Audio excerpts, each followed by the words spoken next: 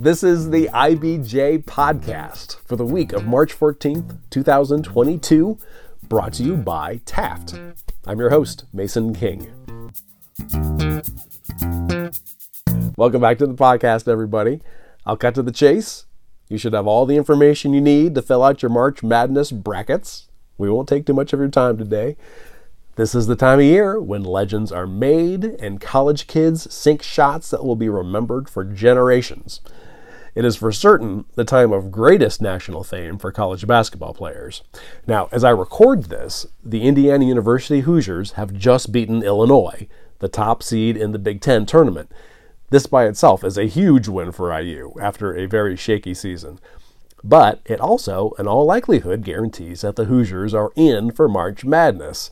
And it's huge for guys like Trace Jackson Davis and Xavier Johnson, and even role players like Trey Galloway, whose stocks are soaring right now. And I use the financial analogy for a reason. This is the first season for name, image, and likeness opportunities for college athletes. They can parlay their fame and social media platforms into endorsement deals and other sources of income that before were strictly verboten. In a few weeks, we could see defensive stopper Jordan Geronimo endorsing spam blocking software. But nothing would make Pete Yonkman and Tyler Harris happier than being able to persuade Hoosier Hoopsters to lend their names and support to charitable organizations in Indiana. Yonkman and Harris are two of the principals behind the new not-for-profit Hoosiers for Good, which seeks to facilitate name, image, and likeness deals between Indiana University athletes and Indiana organizations that do good, like the Boys and Girls Clubs of Bloomington, Habitat for Humanity of Monroe County, and Ryan Lee Children's Foundation. Not-for-profits often don't have big budgets for marketing or the kinds of specialized legal know-how required to cut an NIL deal. Hoosiers for Good acts as the matchmaker and intermediary, while also filling the key role of compensating the athlete. The charitable organization doesn't pay a dime. In turn, Hoosiers for Good hopes to be able to inspire the athletes, teaching them about the power of their platforms and opportunities to support their communities. The program's launch was announced last week. Yonkman, the president of Bloomington-based medical device firm Cook Group, is the chair and president of Hoosiers for Good. IBJ podcast listeners will remember him from our episode about Cook Group's manufacturing project in Indianapolis designed to employ and support residents on the east side. Tyler Harris, formerly an associate director of athletics in IU's Office of Compliance Services, has been named executive director. Hoosiers for Good also has benefited from the expertise of former IU athletic director Fred Glass, who is serving as legal counsel. Now, I spoke with Yonkman and Harris to get a deeper understanding of the organization, which already has raised more than $1 million for its activities. Here's our conversation. It's my pleasure to welcome back to the podcast Pete Yonkman, president of Bloomington-based Cook Group. He is the chair and president of Hoosiers for Good. Pete, thank you so much for making time today. Thank you. It's good to be back on the podcast. And I'd like to welcome Tyler Harris, executive director for Hoosiers for Good. Tyler, thank you for joining us. Thank you for having me, Mason. Now, before we talk about Hoosiers for Good, I want to quickly dive into your college yearbooks. Tyler, I know from your LinkedIn profile, you played college basketball at Lindenwood University in St. Charles, Missouri from 2009 to 2013. Is that correct? Yeah, that's correct. Somebody took a chance on me and thought I was a good enough basketball player to play in their program. So 2009 to 2013, I was at Lindenwood. Okay. Pete, I know that as an undergrad at IU Bloomington, you majored in psychology and philosophy. So obviously you were on a fast track to the medical devices industry. Exactly. Did you play sports? I played sports growing up all the way through high school, primarily tennis. Did play basketball and baseball. I wasn't very good at any of them, so I didn't end up playing in college, but I did enjoy the experience a lot. So then, Tyler, let me ask you, if name, image, and likeness opportunities had been available when you were in school, would those have been helpful for you? Do you think that you would have tried to take advantage of them? Yeah, I would certainly have tried to take an advantage of them. You know, for me, I'd have probably got a free pizza, and that's about it. But certainly, it would have been nice to have the flexibility to pursue potential interested businesses during my time. So what are some of the ways that an athlete would participate In Hoosiers for Good? Yeah. Or, yeah, I mean, when we talk about name, image, and likeness, it's kind of hard to nail down what that actually means in terms of what I would see as a consumer. Yeah, we would work with student athletes to directly and partner with them and charitable organizations throughout the state of Indiana, and in turn they would appear at those charitable events or promote the charitable organizations on social media. So those are a couple initial ways that they could use their NIL to promote the charitable organization. Pete, can you give me the elevator pitch for Hoosiers for Good, first for the not-for-profit participants, and then for the athletes? You and I have spoken on the podcast before, and we talked about our project over on the Cooks project over on the east side of Indianapolis, right? Hoosiers for Good is not a Cook entity, but it's definitely its mission and the lessons we've learned have informed the missions of Hoosiers for Good. And in a lot of our work, we come across partners in the community who are charitable partners. And what you realize, I think, when you work with these folks is that they are achieving these amazing results for people who are really struggling. And they do it without the limelight. They do it without the spotlight being shined on them. And they oftentimes are doing it on very, very small budgets. And what we've seen is that when you add a little spotlight and you add some resources to folks, they can achieve even bigger things. So that was the initial thought here, was that with this new opportunity for NIL and the spotlight that some of these student athletes bring, there's real opportunity here to really broaden the understanding of the good work that these organizations do. So that's, I think, our initial partners have seen that immediately. If you think about Riley Foundation, Turnstone, Goodwill, Habitat for Humanity, I think these folks understand immediately how this could be beneficial for them. The student athletes, I hope what they see is that they get an opportunity very early in life, I think, to utilize a power that most of us don't have, which is this platform. When they wear a uniform at IU, they automatically have a platform and a visibility across the state that's unlike anything else in our state, I believe. And so they have this amazing power, but I don't know they always understand it. Some of them do, some of them don't. But I think going through this experience with Hoosiers for Good, I'm hopeful that obviously they're going to do a lot of good for a lot of people and a lot of charities. But the other thing that's going to happen is I hope these student athletes become more attuned to the power they have and the voice they have to influence people and really drive benefits to our community. I hope they become more community-minded leaders. Most student athletes don't go on to become professional athletes. They become doctors, teachers, business owners, business leaders. I'm hoping that experience stays with them for a long term. So Hoosiers for Good is what it's called an Indiana not-for-profit corporation. And we're actively seeking with the IRS 501c3 status, which means we can take charitable donations and people can get a tax credit for donating to this entity. We don't have that yet, but we're in the process of seeking that. So the idea here is that interested people who have share the same mission that we think is really important, which is connecting the student athletes with charitable organizations, they'll be able to donate to Hoosiers for Good. Hoosiers for Good will then work with these student athletes. And these student athletes then will be able to benefit from payments from Hoosiers for Good. We'll hire them, but that comes with a commitment, right? And the commitment is we're looking for student athletes who want to use their NIL and their voice and their platform in an authentic way, right? So we're not just interested in somebody who's going to show up and sign some autographs. That's not what we're about. We're going to ask them to commit to learn about this. It's hopefully something they're already passionate about. We want them to learn about the issue. We want them to work with the clients these organizations serve. And we want them to become knowledgeable, with the idea, remember, being that we're hoping to also here not only just benefit charities, but also help create more community-minded leaders. So we're asking for them to commit. So yes, they're going to benefit from their NIL, which is great. I think they should, because they've developed this platform and these skills. But at the same time, we're hoping to, along the way, maybe impart a little bit of a sense of responsibility and leadership. So if for an athlete is matched up, say, with the Boys and Girls Club of Bloomington and appears in fundraising material and other marketing, Hoosiers for Good pays the athlete for his or her participation, not the Boys and Girls Club. And the money isn't indirectly coming from the Boys and Girls Club. It's essentially cost-free on their side.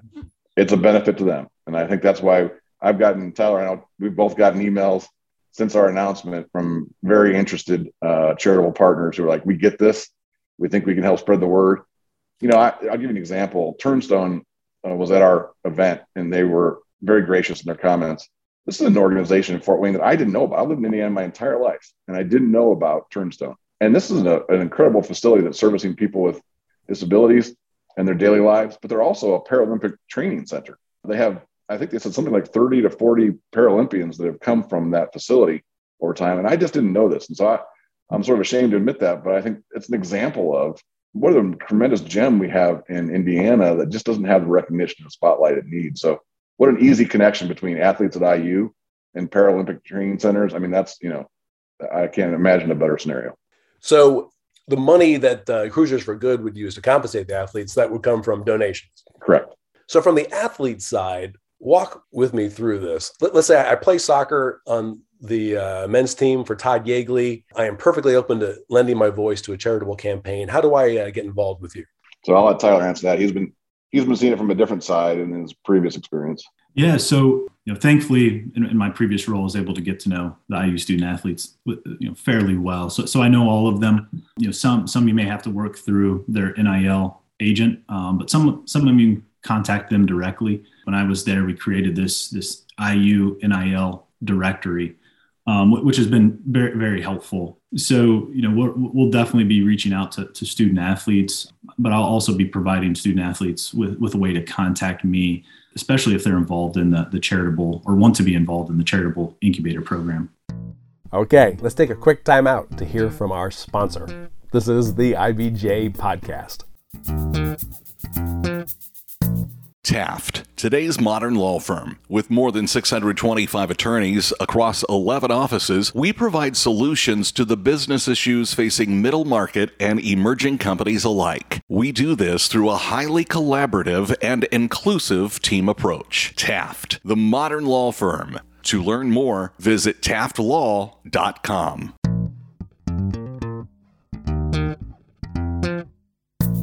All right, we're back with this week's edition of the IBJ podcast.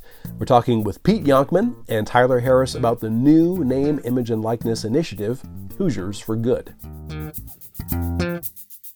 Now, prior to NIL, could I, as an IU athlete, have done any public-facing work for a charity or not-for-profit while still being able to maintain my eligibility, or did NIL open that opportunity for the first time? So there was some limited flexibility for nonprofits, charitable organizations, for student athletes to appear, for example, but they couldn't be compensated above actual necessary expenses.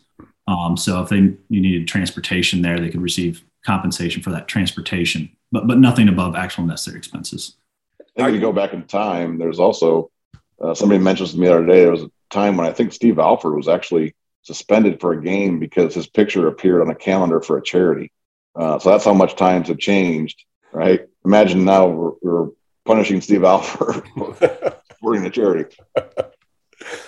So speaking of Steve, are you only interested in athletes who are high profile or in top profile sports, already have some name recognition?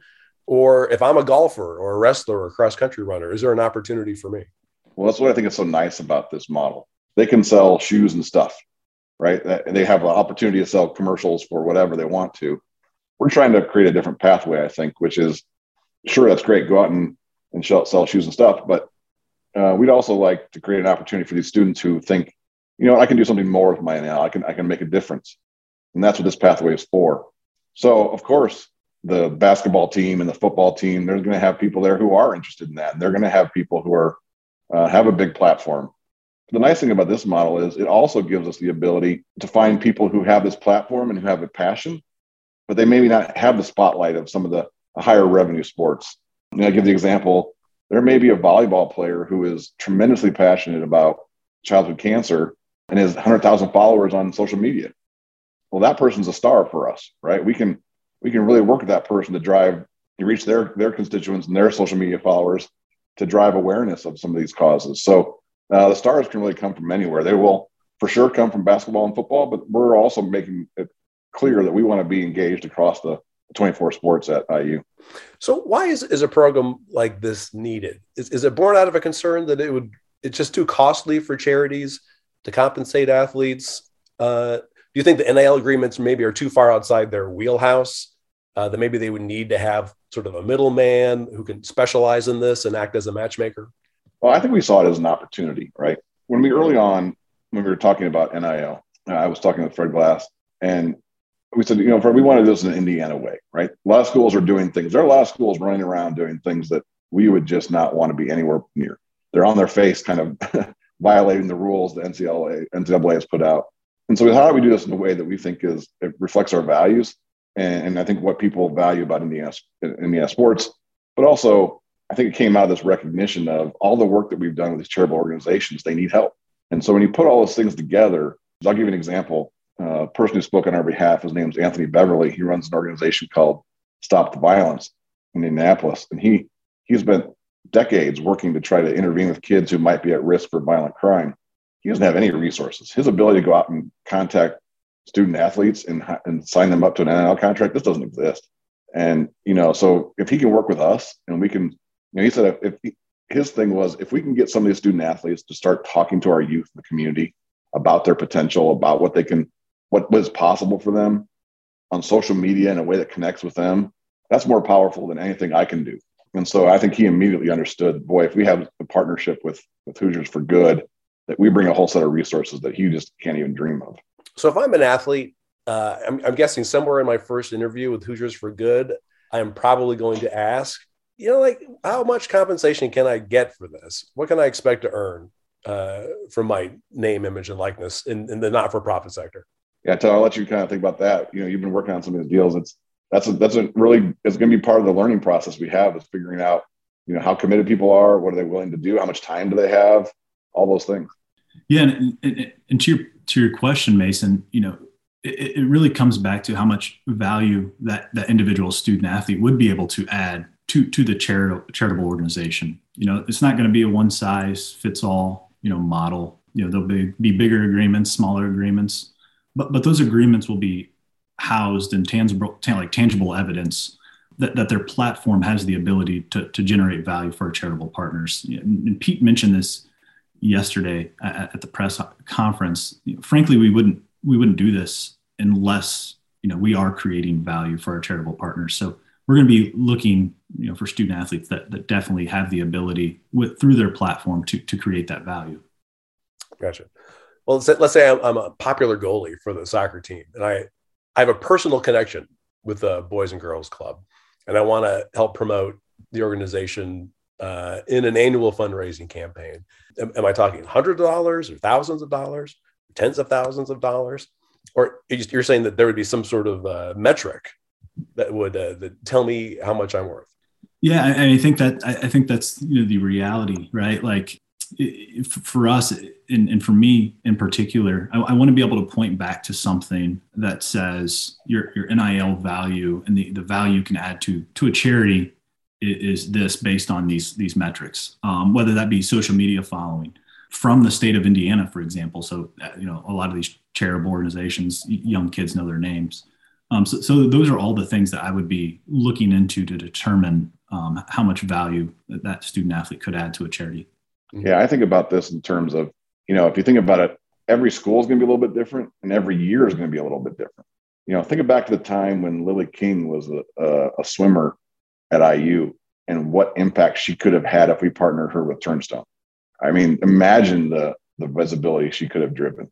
There are years when basketball players have that visibility or football players, or when Kyle Schwarber was here playing baseball, there are these student athletes that have this connection and this reach that's what I talk about, this intensity of the spotlight. If we can start to shine some of that on these charitable partners and share that with them, we can drive some real value for people who need help. But we also realize, I think, that some of these student athletes have a passion and they may not have a platform yet. They may not have built their social media following, but they have a real passion. And so we want to open it up to them too. So we created what we're calling our charitable incubator. So this is for any student athlete can submit a grant proposal, essentially, or a proposal for us. So we may not have heard of them. We may not have known their passion, but we want to provide opportunities and spur a little bit of philanthropic entrepreneurialism in the system as well, too. So for anybody who doesn't have a voice, they can still have an opportunity.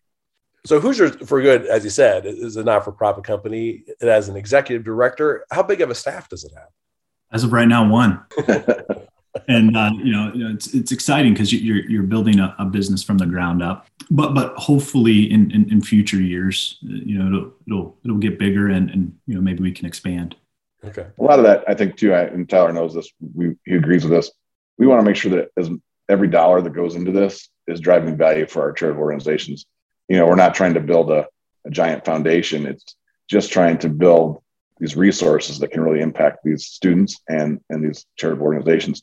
I do think over time, I think we're hearing more and more people that they're starting to learn about NIL. I think the average fan is just starting to learn about this. As you mentioned in the beginning, there's confusion about it. How does this work? Is it a good thing? Is it not a good thing?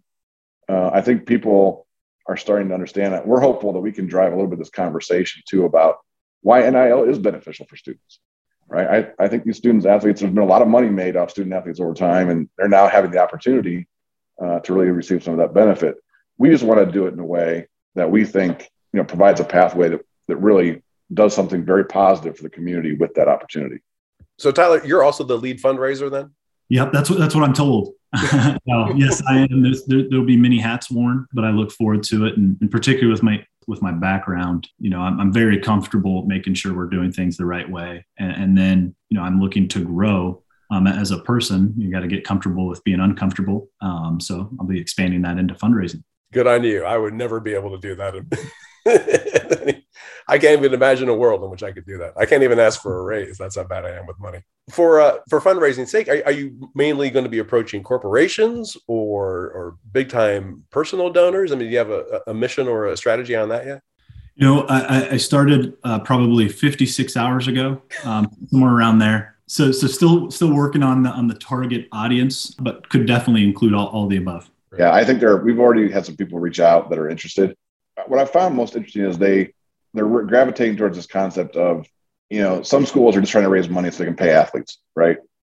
We've seen schools do this, and they're just sort of indiscriminately paying athletes. And I think that's not really an IU or the Indiana way. I think people are saying, boy, if we can provide this opportunity for these charitable organizations and for the student athletes at the same time, that resonates with people. So I think it'll take a little bit of time.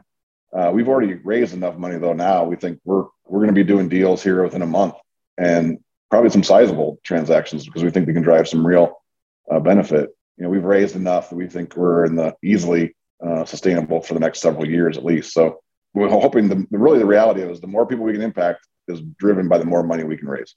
How much have you raised so far? Easily in the 7 figures. Oh, well, no kidding. Is Cook Group, can you tell me, is Cook Group a donor? So we will be a donor, but we donated, we will be a donor, and we donated enough to get the thing started. And we're also providing some sort of logistical support in the beginning too, to help. Tyler's a one-man show, and he's as good as he is. It's hard to do all these things by himself. So what are your goals here for the first year? Well, let Tyler answer that. He's been thinking about it for 56 hours. Yeah, you've had 56 hours. So a long time to think about it. Should have it all mapped out, right? No, I think really doing something in line with our mission and values, right? So really creating positive impact with our charitable organizations, but also creating community-minded IU student-athlete leaders. And I think we will be very, very excited after the first year, because I think we'll be doing that. And NIL is a great way to do it. Kind of to Pete's point, some of the groups that have started around the country is just not the Indiana way. Really what we want to do is create value for those charitable organizations, but also develop IU student athletes into community-minded leaders for the future. Obviously, this program just focuses on Indiana University athletes. If it works as intended, would you envision sharing this model with other colleges? So maybe there could be a Boilermakers for Good, or a Bulldogs for Good, or a Sycamores for Good?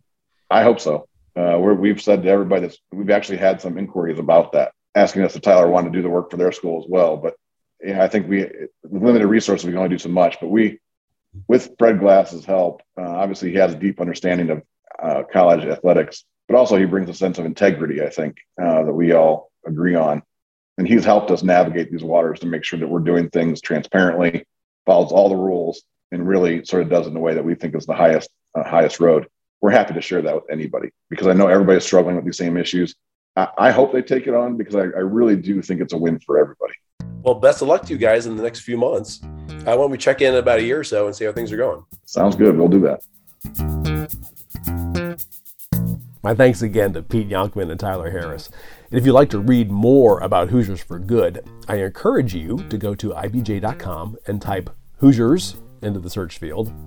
Or better yet, Yonkman, Yonkman, which will also bring up stories about Cook Group's manufacturing project on Indianapolis's east side. And before you get on with the rest of your week, there are a few stories from the latest print edition of IBJ I want to bring to your attention.